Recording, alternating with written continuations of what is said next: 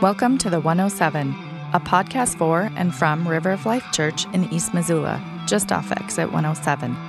A way to get to know your church family, who we are, what we believe, and what God has called us to do.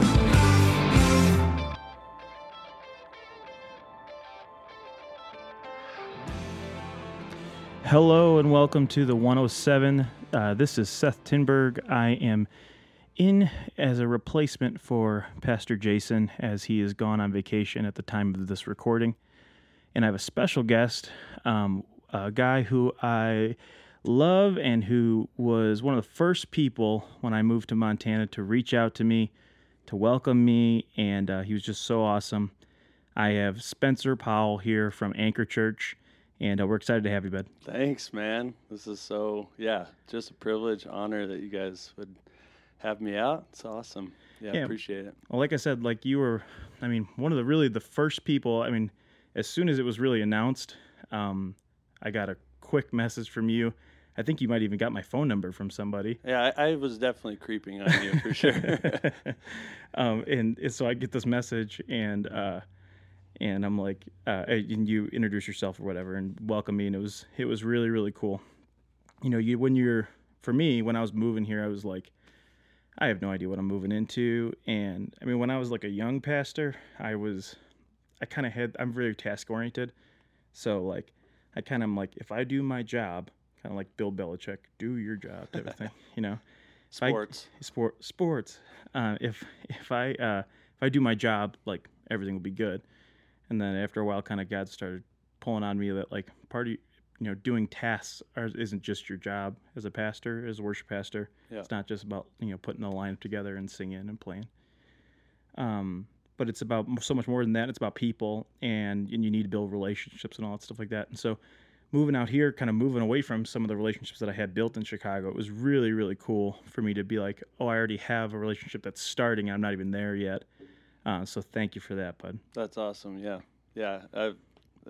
That's on my heart so much, is unity within the different churches, the different parts of God's bride. And so I really gave you no option but to get coffee with me. And so far it's going pretty good between you and I. Yeah, I feel like we have a good relationship so far. We both have a passion for God and coffee. Yes. And yes, they're almost equal, but yeah. Definitely God's first. Yeah. We got our priorities straight. Yeah. But, yeah. Just barely. So. Yeah, actually, the first time we had coffee, I got introduced to Pastor Kyle and another pastor from Limitless. Yeah. And I was like, it was like half of the churches were at Black Coffee that day. Yeah, it was like a mini. I'm just getting introduced to all these different pastors. Like, I've been here for 2 days. Yeah. Anyway, so a lot is going on at Anchor Church, and so just tell us about that. Tell me what's going on at Anchor. Yeah. Man, a lot. Yeah, it's a lot. It's the most bizarre church plant scenario, but it has just been a blast, and everything is at hyperspeed, and church planning is hard enough, let alone a global pandemic happening all in the middle of that. But God has had this just special grace on us that we just feel that it's like He's doing His work. But what's been really cool is we would be nowhere close to where we are without the relationships of other churches in this town. And even just our relationship, and Pastor Jason came in at pivotal times and just talked us through things and helped us in this church plant. So yeah, it's been crazy. Got into a new space at the City Life Center, and so that's awesome. So we're just navigating, hauling in a sound system every week and hauling it back out, and developing teams and figuring out core values and all those kind of things. But yeah, it's been really cool to watch other pastors.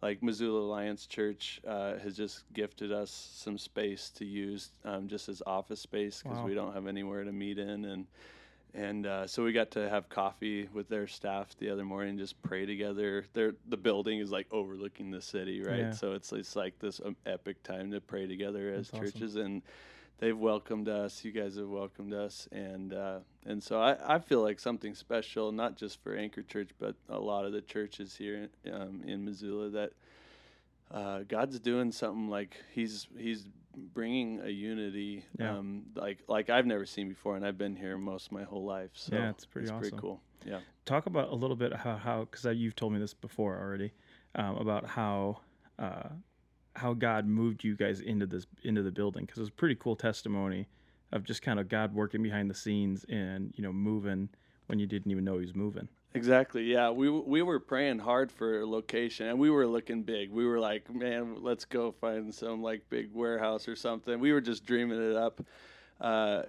This was like last fall, and the Church of the Nazarene was super generous to us to let us do a 4 p.m. service there. And then when this pandemic hit, we were like starting to almost thank God that He didn't give us a building, because then we'd have all this mortgage and trying to figure out what to do financially. But yeah, then really out of the blue, some different people made some phone calls, and God aligned it all within just a few weeks. Yeah. For us to get into the City Life Community Center. And then it's just been a really cool working relationship with all the different ministries in there. And so, yeah, it happened very fast and with hardly any effort, which is cool, because some words had been spoken over us by different people that God is going to expedite things that normally take years, that will even just take a few weeks. Mm-hmm. And we're already seeing that play out, which is just so cool to in the moment tangibly recognize, whoa, God, you're like coming through on your promises like right now. Yeah. So it's been cool. One time I was at some church conference. I think it was in Illinois District Council, and the speaker was talking about, can't remember who it was to give him credit, but he was talking about how about being like knowing what season you're in. Like, we're always moving. God's always moving us in seasons. We're in summer, a time of like prosperity, and there's in the spring, and then there's the fall where like things kind of start to die off, and there's the winter where it just feels like you're dead. Which is like 8 months in Montana. So, yeah. But not in the churches. Not in the church. Yeah. Not in the churches. Yeah, we're all and then spring, like that time when you're just like sowing and stuff like that. And so, I think that's how planting works. I think so. Yeah. And so he was talking about being kind of knowing what season God has you in, because if you know what season God has you in now, you can prepare for the next season that you're going to be led into at any time. That is so good. Yeah. And so I remember thinking, like, as a worship pastor, there you go through those times where you feel like you're like no one is worshiping, where you feel like you're the only one singing in the room, and it's really easy to get discouraged in those times, or just in church in general, where you feel like you're just kind of walking in a pool full of peanut butter or something. You're just not moving at all. And except that's one of my favorite foods. Yeah, so that would kind of be a good thing if the analogy breaks down a little bit. But okay. Jell-O? Okay. I'm not a big fan of that. Gotcha. Yeah. When I was a kid, my mom used to make me peanut butter and marshmallow fluff sandwiches. Oh. Have you ever had marshmallow fluff? No, but it sounds amazing. Okay, yeah. I think you could probably get it from the grocery store here too, I imagine. But I called them fluffernutters, and they were so good, man. I haven't had one in years. Superior to the peanut butter and jelly. Next time we get together, we're having fluffernutters. Yeah. Okay. You gotta be careful with saying that. Yeah, this is a church podcast. Yeah. Anyway, so I don't know how I got on that. Anyway, but there's like kind of knowing that season that you're in. Like if you feel like you're in winter, and you recognize that like, hey, things have died off that needed to die off, and we're going through that season of just of it being dead, like, and you're not preparing for eventually when God starts to move you into spring. If you don't have like plans ready to plant, and you know what I mean, like if you're not ready for that, then those things you're going to miss your opportunities. Wow. That stood out to me so much. when it comes to being leaders of churches is being intentional and knowing like, hey, this doesn't feel so good, but I got to recognize like where I'm at. And then I also have to like kind of think forward of what God's leading us into. Yeah. Yeah. That's really good, man. And how easy it is when you're in a winter season to start blaming God, to start questioning, to start isolating, right? Even like the picture of winter here in Montana, it's just easy to just pull up Netflix, pull over the covers or whatever, and just go to bed and just isolate. And like the picture of even that is like, no, that's even like time to press in, to get ready, to dream, and to know something greater is coming. And that's so true about even just the Word of God in itself. Like how many times it says He's like faithful to His promises. Yet when you're not seeing it in full picture right then, it can feel daunting and it can feel like 30 below out. But having those relationships in church, family to do that with, to make it to those spring and summer seasons. That's a sweet analogy for sure. This Pastor Jason was even just talking in his message this weekend. He had said something because he's preaching on like the walls of Jericho falling, and he was saying like, in our mind we would think like, hey God, why didn't you kind of show them a little bit like that it was working, like they're walking around the place for 7 days. How come on like day 2 they weren't like, oh, it's starting to fall, like just to kind of give them boost morale and keep them going. But there's a faith that happens in the 6 days, before the 7th day. Like if you stop in the 6 days, in one of those 6 days, and you don't go all the way to the end of what God said, you don't fill out that plan and just like trust, like, okay, sooner or later there's going to be victory. I just have to trust that it's going to come. You know. Dang, that's good. Yeah. Plenty of days for excuses in between, right? Till that 7th day. Yeah. I would have quit, man. Yeah. I was like, I would have been like, how many times are we going to walk around this place? Yeah. But I thought that was really good. Yeah. So anyway, we are both very much worship is a big passion of ours. Yeah. It plays a pretty big part into our jobs. Yeah. So I figured we'd probably just talk about worship a little bit. Love it. So the one thing I was thinking about kind of coming into this was, like Jesus says in John, that He's looking for worshipers who worship in spirit and truth. Mm-hmm. And I've always kind of taken that as kind of the balance between like theology and then also like the passion that comes from praise, and I feel like there's kind of there's two sides to that, and they normally will outweigh each other. Like someone will be like, we need to sing hymns, and it needs to be directly from Scripture. And then there's other people that's like, we want to sing, with the passion and stuff like that. Be like David, and I feel like there's a balance to that. And so I wanted to get your thoughts on how do you balance like theology, but at the same time that spirit of passion that sometimes comes out in poetic language. I mean, just like looking at David's Psalms too. There's times where David says stuff that I'm like, that's not even like theologically correct. But David's saying like where he's like, search me and you won't find any mistakes, and you're like, whoa, like easy, man. Like, but it comes from a place of like, of David's like passion in that moment. And eventually God kind of corrects those things. Yes. But I feel like in worship, we have those moments where we're like crying out. There's got to be passion, but kind of how do we balance that with theology? So that's a deep question to start us off on worship. Yeah. What I love, I can get to that scripture in a second, but what I love about God is He doesn't make robots. Yeah. We're not robots. Yeah. And I love that what David penned down is what we get. I think we've talked about that before, is I'm so grateful because that means He was human. These are Jesus put on flesh to feel, to have emotion, Yeah. that's like the most relatable God ever, is Yeah. that he came and was one of us. Yeah.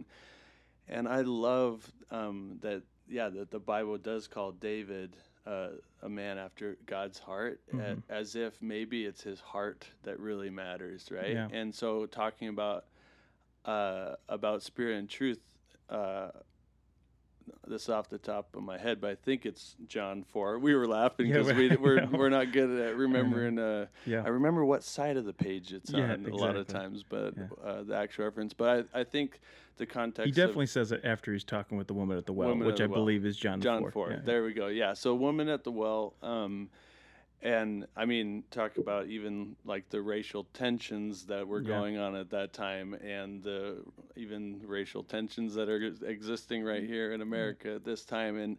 And Jesus like sets this whole scenario up with his disciples that were brought up in this kind of had a tainted view towards the Samaritans, and then here. Samaritans, thank you. And here the disciples are coming back from the village, and Jesus has this encounter with this woman, and then that line comes, worshiping in spirit and in truth. And it's, for me, when I see that, and I see a lot of that God is always about the heart. Yeah.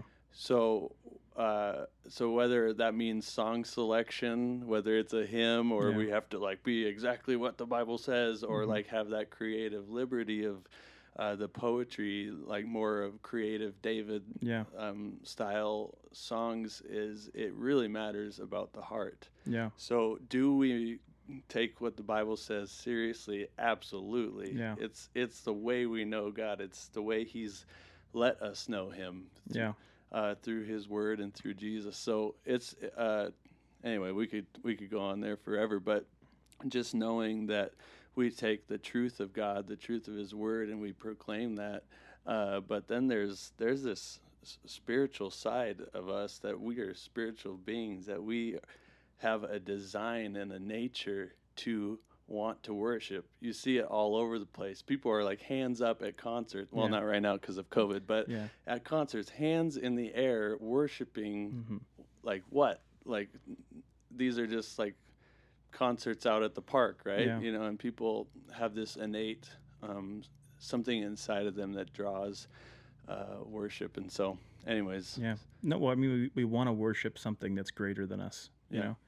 And I feel like maybe most of the world doesn't worship the person who's over all. You know, they choose to worship other people's. But I think I agree with you, and I feel like theology is such a useful tool in worship, because worship is such a useful tool in teaching theology.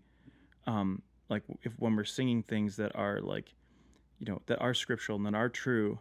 There's a lot of scripture that I feel like I have memorized, but it's really songs that I sang, you know. Like when I think of like, you know, God has not given us the spirit of fear. Like in my head, what is going on is like, God has not given us a spirit of fear. Yeah. You know? Yeah. So like I have songs in my head that, like I know those verses because I sang those verses. Yep. And so like worship is like an awesome tool for teaching theology. But at the same time, like, there has to be a level of our heart being poured out in worship, where it's just like, you know, we're laid bare before God. And sometimes out of that there's going to be, you know, whether it be poetic language or it just comes out of, you know, out of angst or something like that, you know, like there's those, I've had those moments, where like God was kind of like really pruning me, and where it's kind of like those Job moments where you're like, you know, like, what are you doing, God? You know, and like at one point in Job's story, basically he's like wishing that he would die, you know, and then God eventually kind of comes out and speaks out of the cloud. He's like, where were you? Where I, you know, formed the foundation of the earth, all that stuff, and so like we have those moments where we like cry out just out of our emotion, you know. And I feel like that has to be seen in worship sometimes. Yeah. Like people have to, if you're going to lead people into worship, if worship leaders are going to do that, like people have to see that it's okay to sometimes just, you know, bare your heart. And like a lot of times I've tried to do it in this church a little bit, but where I'll just like say like, hey, just stop. We're going to stop singing. And I want you to just like share your heart with God. Just start speaking your heart. Yeah. And when I say that, I normally will like follow it up with like a caveat of like, it doesn't have to be a positive thing. Like, I'm not looking for you to just say like, thank you, God, for all you've done for me. I mean, that's great if that's where you're at. But if where you're at is like, what is going on, God? You know, I want like people who are, if you're in worship, if that's what your heart is saying, like say that. Yep. And God will speak to you, and you know, if you're wrong, He'll correct you, which usually we are. But that brings a reality into worship that I feel like has to be there. You know what I mean? So good, man. A couple things that come to mind is I think a lot of people's perception when they come to church is like, well, there's this calling, or that guy has this job that he does, or these musicians are paid or not, like, but they're on the stage, so it's up for them to sing, and we'll just kind of like take that.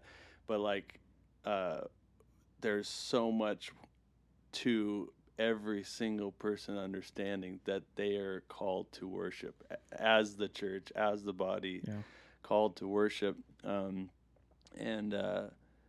I said two things, forgot the second one, but with just pouring out. I love what you said about pouring out your heart to God, whether that's like, God, you were so amazing, or God, like my life is in shambles and I need you to come through. That is worship. Both are worship. And if we can understand as the church that God literally formed our every fiber of our being, as if He doesn't know what we're going through. Yeah. But just you got a little child, I got a little child. Like, what is more important? It's that we get to go to the playground together and hang out. Yeah. You know, that is the most important thing that God wants with us. I want to know when she stubs her toe, or when things, when my daughter stubs her toe, or she's frustrated and she lets out a scream, and there's part of me that's like, ooh, I don't like that, but I'm coming to you. I don't run away from her. I don't even, that doesn't even cross my mind. I go straight to the need, you know, and so. And then the Bible calls us as fathers evil in Matthew 7. How much more does the Father in heaven want to give you good gifts? You know, it's like, that is our Father in heaven. He's so in love. He just wants the good and bad of you, and that's David's life. Yeah, that's why I believe why it's in the Bible, is just to show us. Yeah, whether you're writing these amazing psalms or you sleep with another man's wife and go and have him killed. Yeah. Like, your response to everything in life, like, does God condone that and love that David did that? No, but He loves his heart of returning back to Him. So yeah, I think that's what separated like David from Saul was this idea of like, they both made mistakes. David probably made bigger mistakes than Saul, like based off of like kind of our eyes. But you know, Saul's instinct was to either hide it or make excuses for it, and David was like, did it again. Yeah. Like, and he was quick to kind of come back to God, which I think that's kind of what separated. That's what made David a man after God's heart, I feel like. Yeah. But one thing you were saying that stood out to me was, the idea of like God as our Father. Like meeting us in our anguish, you know, like kind of Him as a dad, like when my son is crying, and I'm sure when Mira's crying, like there's that moment like when you hold your child and when they're crying, like I don't know any parent that's like, I don't want to hold my kid when they're crying. You know what I mean? Like, I just want to hold them tight. I want them to know that they're secure and that I've got them. And, there's that moment there. And I don't know that I really understood that until I became a father, of like there's something deep inside of a parent that just says, like, if I see anguish in my child, like, I can't always like fix it. Like, if he falls and scrapes his knee, like, like, we can pretend to fix it. Like, we can like blow on it and, kiss the owie or whatever. But it doesn't actually fix it. But what we can do is comfort them. I feel like that comes directly from the heart of the Father. Yeah. It comes from that, like, God has this desire of, like, I want to wrap you in my arms. I want to be there for you. I want to comfort you because you're my child. Yeah. And a lot of times we kind of push him away. And there's sometimes where, like, our kids do that. We're like you'll want to go to comfort them and they'll kind of push you away because they're whatever, they want to cry. And we do that to God all the time, where we're like, he wants to comfort us, but we kind of put one hand up in the air, like, no, I'm going to be by myself right now. Yeah. And I know how much, like, there's that, like, that feeling as a parent where you're like, oh, but I want to comfort you. I can't imagine how that makes God feel when he's like, I just want to comfort you and you are keeping me at arm's distance, Yeah, absolutely. Yeah, the more, I even wrote a song about it a couple of years ago, just of like, God, I want you to change, like, Father, I want you to change my view. If I have any wrong motives or things that I assume that you're like, that you're not, come and show me the real thing, and even just the bridge of it just talks about, like, more awareness of his presence, more just like a realignment to who he truly is, and who he truly is a loving Father, you know, and so it's there's so much just on the topic of worship, just of coming to him like he's a good Father, like there was good Father that was rolling around, like the song, and that it's the even just the lyrics of that, like, why did that song blow up? Because we have blow up in a good way. We have, look at our society. We are fatherless. Oh, absolutely. We are fatherless. So we are searching and longing. And when you have an idea that once you find out that he's so good, it changes, like, everything. That changed a lot for me in my worship, of just like, whoa, I can actually come and say whatever, and to him, like he's a good Father. Like, I can actually, like, converse with him, and I can. Doesn't mean I'm right. Yeah. Doesn't mean I'm right, but I have the liberty to welcome that love in. Yeah. Well, like, the Bible talks about, like, kind of coming into his presence with confidence, and like, that we can go before him. We can make requests before him, and I like what you said of, like, doesn't mean that we're right. There's been plenty of times. I remember, like, when Mona and I were going through the adoption process, and we had lost a baby. We were in this connection for like 4 or 5 months, and we had, like, driven to Savannah, Georgia, for the birth. And the day before, the birth mother changed her mind. So we had this, like, 16-hour drive back from Savannah, Georgia to Chicago, where it was just like we cried the entire way back, Yeah.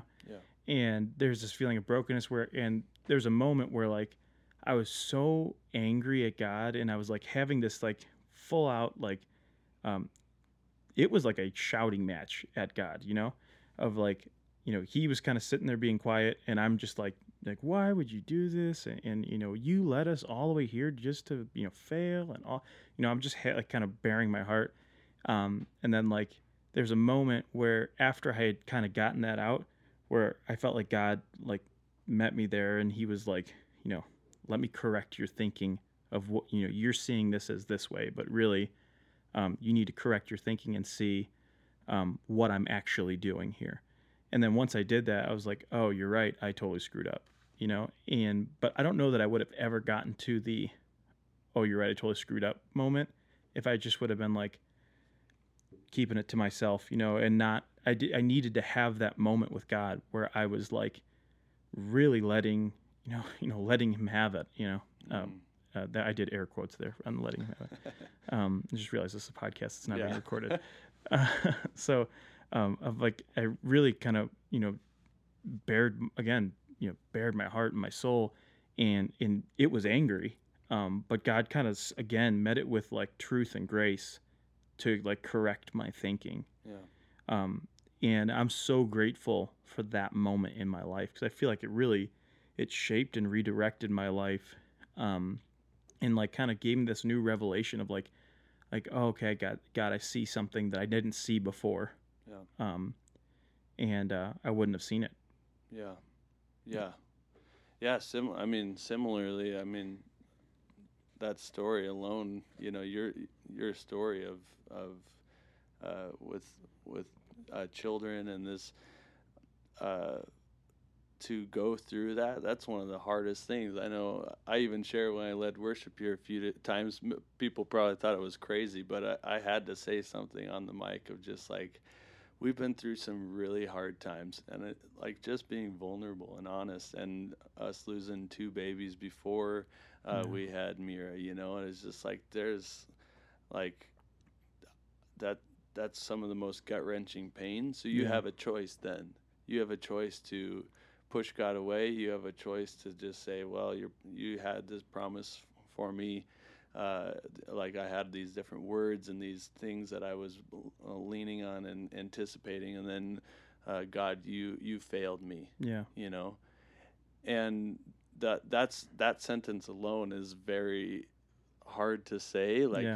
But he's in it with you, and then to then where he brings the correction of in your story, he brings that correction like a loving father.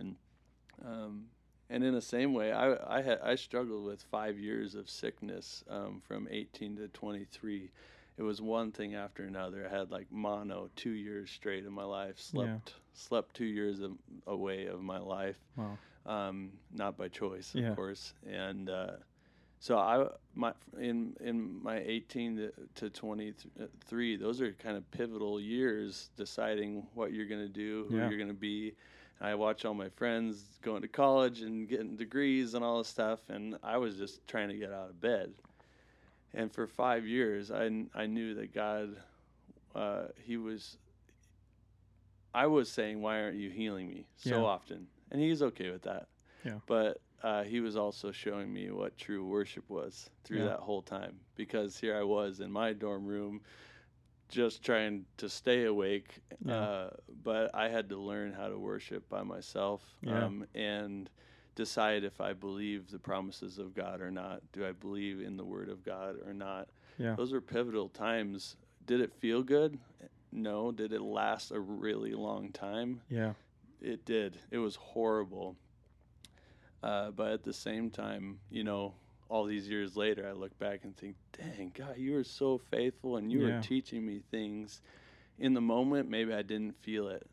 But when I take a 30,000-foot view of it, it's like, wow, God, you were really teaching me something. So and you see, it's like, while it was painful, like they were necessary. Like there's kind of like that old like preacher illustration of like a surgeon. Like a surgeon cuts you, like he intentionally cuts your body or re-breaks bones, and a surgeon does it, but it's all with intention, and it's to eventually bring you to healing. And as we kind of look back on our life, I feel like sometimes we could be like, oh, I see where that cut was necessary, or I see where you had to reshape some bones there, and so when we kind of look at it from there, we can kind of see that how God was moving, and but it doesn't mean it doesn't hurt in the meantime. I think a lot of times people kind of assume, and a lot of it's from like kind of failures that we've had. I don't know if you've seen this, but have you seen the Todd White thing? Yes. Crazy. Oh my goodness. Right? I was like blown away. I wasn't really super familiar with him, kind of had a brief understanding kind of where his ministry was at. But he had said a bunch of great stuff like about how of like we as the church has kind of failed like new believers in like selling them on this. Yep. Like your life's gonna be great. Yep. You know, and like that promise is nowhere in Scripture. Like it's nowhere in Scripture where it's like you're never gonna have any problems ever again once you accept Jesus, and He's just gonna come in and you know. Yeah, love and joy and peace. Yeah, those are great, and we can definitely, those are a byproduct of our relationship with Him, but it definitely is not shy of the trials. And there's times where and those trials hurt, man. When we went through 6 years of infertility, and it sucked, man. Yeah. It hurt, and like every one of those moments was so painful. And I can't imagine, you know, when you know the trials that you have gone through, you and Linnea have gone through, with losing those babies. I mean, that hurts, you know. But then I kind of seeing, you know, there is that promise that God will take, you know, what He'll take what's broken, He'll use it and He'll make it beautiful. You know, He uses all things, you know, for the good of those who love Him or are called to His purpose. And so like that promise of like things are going to happen in our life and we do go through trials and they are painful, but God can take those things and He can make them beautiful is like, I mean, that's like the hope that we live on. Yeah. And we've, Linnea and I have just kind of said this silly phrase to keep each other going in the last couple of years is faith isn't faith until it's faith.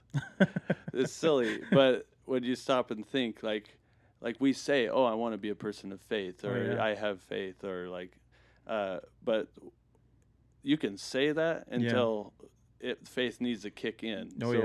It's not faith until it's actually what the description of faith is. Yeah, and so even like right now, if anyone's listening to this and everything's going great, invest in the relationship with God even more, because when times it's inevitable, there will be things and there will be trials. It's all over Paul's writings. Paul himself was beaten and shipwrecked and torn apart, yet he had this investment and time spent in his faith that it would kick in. Even ask God, you know, hey, can you remove this from me? And God was like, no, I'm not going to remove it from you. Exactly. Yeah. I feel that heavily for people, even just right now, like in this season. It's been a really hard year for a lot of people. I'd say the majority of people on this planet, and especially America is going through it right now. But just inviting what are you saying, Lord, and how can my faith be engaged in this season? Because this is the recipe for a massive revival. Throughout history, Absolutely. It's always worked this way, and so I just believe if our churches learn that every single person is a worshiper and every single person has faith to an element, to a degree, and we build off of each other's faith, it'll kick in seasons like this for sure. Well, I mean, because when we can stand on truths from the Scripture, even when we're not seeing those things be realized, like you know, that's when God moves in a crazy way, and you know. I think about like that song "Miracles" by Jesus Culture. And Chris Quilala wrote. I know that he wrote it after he had lost a child, and there, you can like hear it in like the chorus where he's just basically yelling, "I believe in you, I believe in you, I believe in," you know. And we have those moments. I remember like hearing that song right as we were kind of going through that same situation. Of kind of going through that loss and in like relating to that on such a level that I didn't know that I could relate to a worship song before, where it was like I just feel like I have to yell it out, even though like I don't even know that deep down I believe it, but like but like I know that it is true, and so I'm just going to declare it because I know, like I believe that you're a God of miracles. I believe that you have what's best for me. I believe that you're a good father. I believe that that you're going to you're going to make everything work out for my good if I trust you, and I believe that you're in control, and all of those things that like there's so many times in our life where it doesn't feel like that, like where it's like our emotions. I always feel like our emotions are liars, and so like there's gonna be moments in our life where we are where our heart is deceiving us. The Bible says the heart is deceitful above all things, and so like our heart is going to deceive us. It's going to say like look at your situation around your life. Like, does that look like God is caring for you? And if we just look with like that raw emotion, it's very easy to say like, no, God doesn't care about me. Which, bringing it back, that's why Jesus said we need to worship in spirit and truth, because if it's just an emotion, it's going to get lost, and it's going to get, we're going to kind of skew it, and we'll come to the wrong conclusion. But if we come with that spirit, the passion, and then meet it with the truth of God, of like my emotions are telling me this is what my situation is, but the truth of God says this, and then I'm going to stand on that. And even if I don't believe it, even if I'm going through a season where I don't see any fruit, I'm still going to believe. I'm still going to worship you, and I'm still going to declare that you're good, because it's what Scripture says, and I believe that's truth. Yeah, and I just on that same vein too is each of us is rewarded based on the life we've been given. Yeah. Right. So I can't look at someone else's faith, whether it's seemingly great or small, and judge them and say, wow, I wish I would have had, or they work at a church, they probably have more faith, or it's easy to get into that mindset of comparing. But the Bible's very clear. The reward system of heaven is based on the life that we've been given, our faithfulness to that, and but it's in the context of community as well. We have to learn how to pick each other up and live for sure. Live in like battle ready, but like even back in like the biblical times or in the Old Testament, they would even have these shields to where they were like full-bodied shields, and like and it would give a chance for others to rest behind another person's shield, so they'd have time to rest and recuperate. And then we see in the New Testament is it's called the shield of faith. And it's a beautiful picture of the close-knit community. Like, we're in a battle, but sometimes your faith is not like a big shield. It's you need to go and rest behind the flock for a minute, if you will. And so I think it's one of the reasons why testimonies are so important, of like, because we live off, there's so many times where we're like, if you're not seeing God move in your life, that you need to hear that he's still moving in other people's lives, And so like in our community of believers, our community of faith, hearing like, oh, God's doing awesome things at Anchor, like that should be encouraging to every church. It means God's still moving, and, or like, if you're telling me God is, say I'm going through a rough season in my life, and you're telling me like, hey, God is moving in my life, and I'm seeing you were just telling me today that you feel like you're kind of just experiencing this new grace of like God showing you stuff and revealing stuff, and so powerful to you. And like the human side nature is to be like, why isn't God saying that to me? Right. But like our faith and our community of believers in the brotherhood or sisterhood of that we share as Christians is to say like, he's moving in your life. That's awesome. And it gives me hope that the season that I'm going through, God's gonna lead me into just in the same season. That he's gonna lead me into that goodness. Exactly. And we have throughout our day, we have a choice whether we operate out of jealousy and envy, or like, I wish my life was different, or realize we have an ownership of right now in this moment to make a choice, to step in and say, God, I trust you again. Would you speak to me? I know you speak to other people. You can do it again to me. And there's dry spells for myself, for sure. anybody, for the top pastors. And it's just how it is, but like not. I think C.S. Lewis called it the dark night of the soul. Which is like so epic and metal. But it's like talk about emo worship leaders. I know. That's C.S. Lewis. That's right there. Yeah, that's good. But yeah, I mean, that's kind of what, and that's what it feels like, where it's like every one of us has those moments where it's like, I feel like God is just being silent right now. And again, if you can either give up and be like, well, I'm not talking to him anymore, or you can kind of keep pushing in until, finally, you learn whatever God's trying to teach you, or you go through the season. I mean, God's always speaking to us, even when he's not speaking. His silence sometimes speaks louder than whatever he than him being vocal to you. Yeah. And just owning it, man. Yeah. It's just like, that's why I bring up Todd White. When he came out and just said, you know what, the Lord has been pruning me, so I'm going to tell you the full gospel. Yeah. And he owned it. Yeah. And what I love about that so much is he could have, over the next 6 months, just start preaching the gospel as he was, as God was showing him, and it just slowly add some sentences in.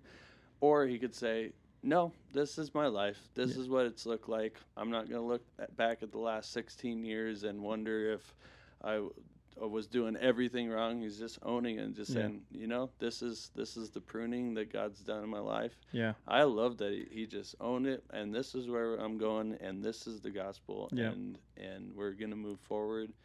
I think it's beautiful. That was a beautiful picture for me to see of Absolutely. Like, whoa, if I'm wrong or if there's things, Lord, convict me. Yeah. We'll change it right now. We'll just come out and just say it. Let's do that. And then moving forward, instead of playing this game with like time and maybe I should say this later or. Well, could you imagine if if that's what the entire church would look like? If the entire church was just like honest. Yeah. When someone in the church just was like, you know what, God's convicted me, I'm wrong, I'm just going to be like out. Or even if, not even just about being wrong, if someone's just like if people in the church were like, hey, how you doing? It's like, I'm not doing good. I'm having a rough week. Or like, my life is really a mess right now. And, we try and like protect ourselves from like what people will think of us. But like, if the church isn't the place to be real, then where is, Yeah. And I can't imagine if I love that too. I clicked on it just like being like, huh, and then I ended up listening to the entire message and being amazing. It was so good, and it was so refreshing to hear someone just be like, I was wrong, and Holy Spirit's convicted me, and I am, I'm putting it out there. Yeah. And then I like it. He ended it by saying like this is what's true, and this is where we're going from this point on. Like we're going from here. And that was super refreshing. Yeah. And that the way he talked was exactly how a loving father would bring conviction. Yep. Like you only respond as like a preacher, someone to say those things that he said out of a loving conviction. God was just convicting him, and it was a loving father. Hey, this is not the best way for you. I'm going to change this course for you. Yeah. And it's sad to me that although he's getting a lot of like amen brothers, there's a huge majority of people saying the last 16 years of his life was worth nothing. And I mean, this type of talk, it's like, is that edifying? Is that helpful? Is getting on and arguing it just why not celebrate what do you call it when in the like the parable of the lost sheep, where it's like, heaven rejoices more for the one sheep that's found over like the however many righteous people. we need as a church to be like, when someone's like, hey, I was wrong and I've seen the error in my ways, we as a church need to be like, great, man, we welcome you in, and like, it's awesome. And we need to be so encouraging of that. I mean, probably the reason why people don't do it more often is because most of the time the church's reaction is like, well, you should have known it all along. Yeah. And one of the cool things about this is becoming like the Todd White reaction podcast. We're doing what other people are saying other people are doing. Yeah. One of the things though that I liked what that he said was like, it wasn't like this is something new to him. Like he's like, it was something that that I knew, and I knew 16 years ago when I was saved, and I understood it then, but I haven't been able to put it into like words until now. Yeah. And I was like, that's so good. Like, of a lot of times, like, people are like, well, you should have known it all along. I did know it all along, you know, but there's sometimes like we get in our own way. Yeah. And there needs to be that grace that says like, hey, when you say you're wrong, you know, we're going to meet you and we're going to work together. And if the church can't, you know, say that, you know, admit when we're wrong. It's one of the reasons I love when Paul, at some, I can't even remember what book said, man, this is like I can't remember where scripture is, podcast. So, there's that point in scripture where Paul, in one of the letters where Paul says like, John Mark is, he is, like helpful. He's a good partner in ministry, basically, is what he says. And like coming to that point of like, before Paul being like him and Barnabas split over Paul being like, John Mark's not worth it. Like, if you're bringing him along, I'm going by myself. And like to get to the point where Paul's like, you know what, John Mark is good, you know, and like, you know, Barnabas was right. Essentially, him writing that in letters, basically saying, Barnabas was right, I was wrong in that argument, and he's good. And like to be able to, if church leadership could be like, just admit when you're wrong. Yeah. Like I think it would be so powerful. And then to be welcomed by the church body when you admit you're wrong instead of being chastised, you know. Yeah. That's really good, man. Yeah.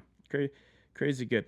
Though, so you had mentioned about a song that you had written a couple of years ago, and one of the things that I wanted to talk about was songwriting, because you had mentioned that you had written a song a couple of years ago, and I've been thinking a lot about the songwriting process, and so I wanted to hear what your songwriting process was. I laugh because this is one thing that the Father is really after me about, and has been for a long time, but songwriting has been one of the very things that it's like something that's such a high priority to me and high value, yet I will, if something comes up, it's sometimes the first thing to go in my schedule, which is so frustrating. I think we've talked about that before, but as of late, I've had, if you will, more success than ever, and there's a whole long rabbit trail here, but I'll keep it short. Is the more that I just get to know Jesus, just get to know the Word and like what it says about Jesus and who our God is, the more I feel myself wanting to worship. After that feeling of knowing, okay, God, I just want to worship, I just want to express, I just got to express. Naturally, as a creative, I want that to hit the paper, you know. I want that to hit with a melody. I have tried a lot to just sit down and write a song, like very, like I said at the beginning, like just like a robot, like just write a song and play it, you know. Verse, pre-chorus, chorus. Reader. And it just hasn't worked for me. I'm 29 years old and I have a handful of songs, and the only those handful of songs are the very songs that came when I just every single one of those, the ones that I actually liked that I finished, were songs that came from me sitting down at a piano and pouring my heart out to God. Mm-hmm. And just writing really bad lyrics, just getting them out, like just a straight up worship, and then taking that session, if I recorded it or whatever, and just like starting to craft it. Okay, this word might be a little better here or there, but that is the only, if you will, formula that has ever worked for me personally. Yeah. I know other people that can just sit down and write songs and they're just spewing out melodies and all these cool creative words and stuff, but like they're like a walking thesaurus. Yeah, exactly. yeah, that's definitely not me. And that's just, again, owning who you are and what you're into. I do see, though, and we've talked about this off air, but the worship that is kind of at the top of the charts, or that people are wanting to hear right now, are primarily all places that are very like spirit filled and just open, like 12-minute songs. Yeah. Just open-hearted worship to God, and it's because it's so real and tangible, and it connects, and so that goes for Upper Room, it goes for Mav City, even the new Elevation stuff. They put some spontaneous worship on there. Obviously Bethel, and some of these just huge places. If you walked into their room, I don't know if you've ever been to any of those places, but when you walk into the room there, you have to decide if you want to be offended by somebody else's worship, because they don't care. They don't care. All of these places, and it comes to a place for songwriting for them where they're just they're letting it go, and if something comes out, awesome. And so I just those places have really resonated with me. And so, anyways, as of late, songwriting has looked a lot different, because for so many years I was like, okay, this is my 3-hour block where I am going to be a robot and write down things that the Lord tells me, and it just doesn't work. It hasn't worked. But I love your even worship on Wednesday thing, like just a couple minutes of you just playing and singing, and I think the songs come from there. And then the next challenge would be, then how do we introduce those to our own churches? Yeah, I don't know that I've gotten there. In the introducing, because I feel as any type of like creative, you feel like the thing that you work on. One, you're like you're the worst critic of your own work. Yeah. And so like I write songs all the time, and normally like the stages of when I write a song is like find either a phrase or a melody or something, and then I'll write a song to it, and I'll like it, and then like I'll go back and visit it, and I'll be like, and it's just like from the initial point that I write it, I just progressively don't like it as much. And so it's, for me, it's always hard to get a song to the point where I'm like, okay, I really like this, and so now I'm going to introduce it to my congregation. There's definitely been points where I've introduced songs, and because I'm like, oh, this is really important, like this song that I've written, or this phrase that I've written, is really important, and I want to introduce that right now because I feel like what the church needs it, but it gets, for me, I'm always really, really hesitant to bring those songs before people, because it's like I always feel like they're not ready, Yeah, I definitely know that, and I'm just smiling because it's like this is the very topic that the Lord is just hammering me on. I'm just like, come on, man. And okay, so here's a helpful tool, or help me. I had counseling for the first time in my whole life. I've never gone to a counselor or anything, but just had this relationship. So just via phone from someone who lives out of the state. So it's just really unique counseling experience. I was talking to him about this very subject of, I want to write songs. I want to pour out my heart to God. Like, I want to record my expression to him, and I want it to be pure worship towards him, and just everything about him, which is, if anyone, I hope they put that on my gravestone, like at the end of my life, he was all about him, but in the same, as a good counselor does, they challenge you, right? Yeah. And he said, what if the process was about you?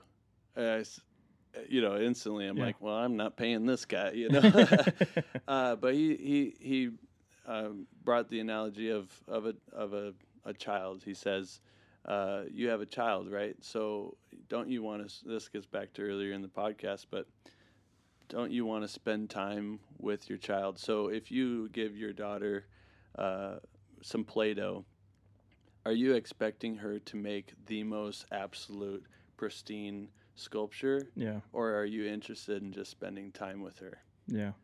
Which is crazy because right before that counseling session, the very day before, I took Mira to the park, and we go up this little like step, like playhouse thing, and it's like a little step up to the next level, and then there's like a slat in the side of the structure, and we play like peekaboo in there, and I come and scare her, and she loves it and laughs. Well, then I want her to continue on to the big slide because I want her to go down the slide to be brave, know. But a lot of times she's more interested in the peekaboo and then going on her butt down back down the stairs. Yeah. And I remember the Holy Spirit saying, don't you just want to spend time? And she's kind of picking her own journey. Yeah. I know you want her to go down the slide, but she's just picking her own journey. And whether it's Play-Doh or at the Play Fort, it's like God just wants to spend time with us as worshipers. Yeah. And so just inviting him into the room has like helped me so much. Yeah. And it takes the pressure off of I have to sound like somebody else or I have to have this and I hope we have really creative sounds and really good stuff, but it's also like I'm the worship pastor of Anchor Church right now, and that's my responsibility to steward that. And if that means a 2-line chorus that fits with the series of what we're going through, nobody else has that responsibility. Yeah.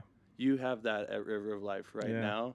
So if it's the walls of Jericho and the theme of couple days, faith, like having faith to see the seventh day or whatever, the concept is there. Maybe it's 2 lines and it's something you just throw in at the end of the song. So I'll challenge you to it, and you can. And I can't give out a challenge unless I do it. So maybe good. we'll see. We'll check back next podcast, see if we did it. Yeah. How many tags have you written that have gone on the end of songs? Yeah. But I mean, that's for sure. Everybody's using other people's songs, and then you just kind of have that chord progression and. And most worship chord progressions flow into each other anyway. Yeah, it's the same. We're all playing the same thing. Same 4 chords. Yeah. Sometimes 5. Yeah. But For sure. Sometimes we mix them up. Yeah. But for the most part, the same thing. I know for me, my writing process, I have the very similar. If I just sit down and I'm like try and write some poem or something like that, I can't do it. Like I've tried so many times, very similar to you. And for me, like my writing always stems from like I'm reading scripture and I read something that I'm like that stands out to me that I'm like that would be great in a song, and then my my writing kind of will branch off of that one line or something like that, and like just recently, like last week, I was I'm speaking. I'm preaching this week at church. Spoiler alert! At River of Life, and we're in this not fairy tales series, so we're telling like stories from the Old Testament. And so this week I'm preaching on Moses and the burning bush. And the reason why I got there was initially because I was writing as I was reading, just kind of doing devotionals, and I came across like Moses and the burning bush story. And the idea of like God kind of going out of his way and like meeting Moses and like the take off your shoes, this is holy ground, and then following that, God revealing himself, like Moses comes to like see the burning bush, like he goes out of his way, God meets him, this is holy ground, and then God reveals like this is who I am, and this is my plan for you, and this is my plan for salvation for their people. I've seen you hurting and all that stuff. Like, it came, like, initially I was like, I feel like there needs to be a song like that. I'm sure there is songs about that, but I feel like I need to write that. And I don't know that I've really come up with anything that I'm like kind of meets where I'm at right now. But the writing process still started from this idea of like that idea of holy ground, and like I need to write when you get to holy ground, God reveals himself. And so, like, how do we get to holy ground, and like that idea has been like circulating in my mind, but that's kind of how I write. I can't get myself to just be like, I'm gonna jump in and write a chorus, It has to stem from that for me. I don't know why it is. Well, any good piece of artwork or anything like that comes from not just somebody like, I guess we're talking about like Christians, like as a form of worship, whether it's artwork or like painting or dance or any form of worship like that, is if it's not done as worship, like it doesn't carry as much power and as much weight. So it'd be good to keep each other accountable to check in on whether or not we're still writing. Yeah, we've talked about that before, again off air, the idea of both of us feeling like songwriting is the first thing to go. Yeah. When we have a busy kind of just a ton of stuff on our plate, so songwriting is always the first thing to go, and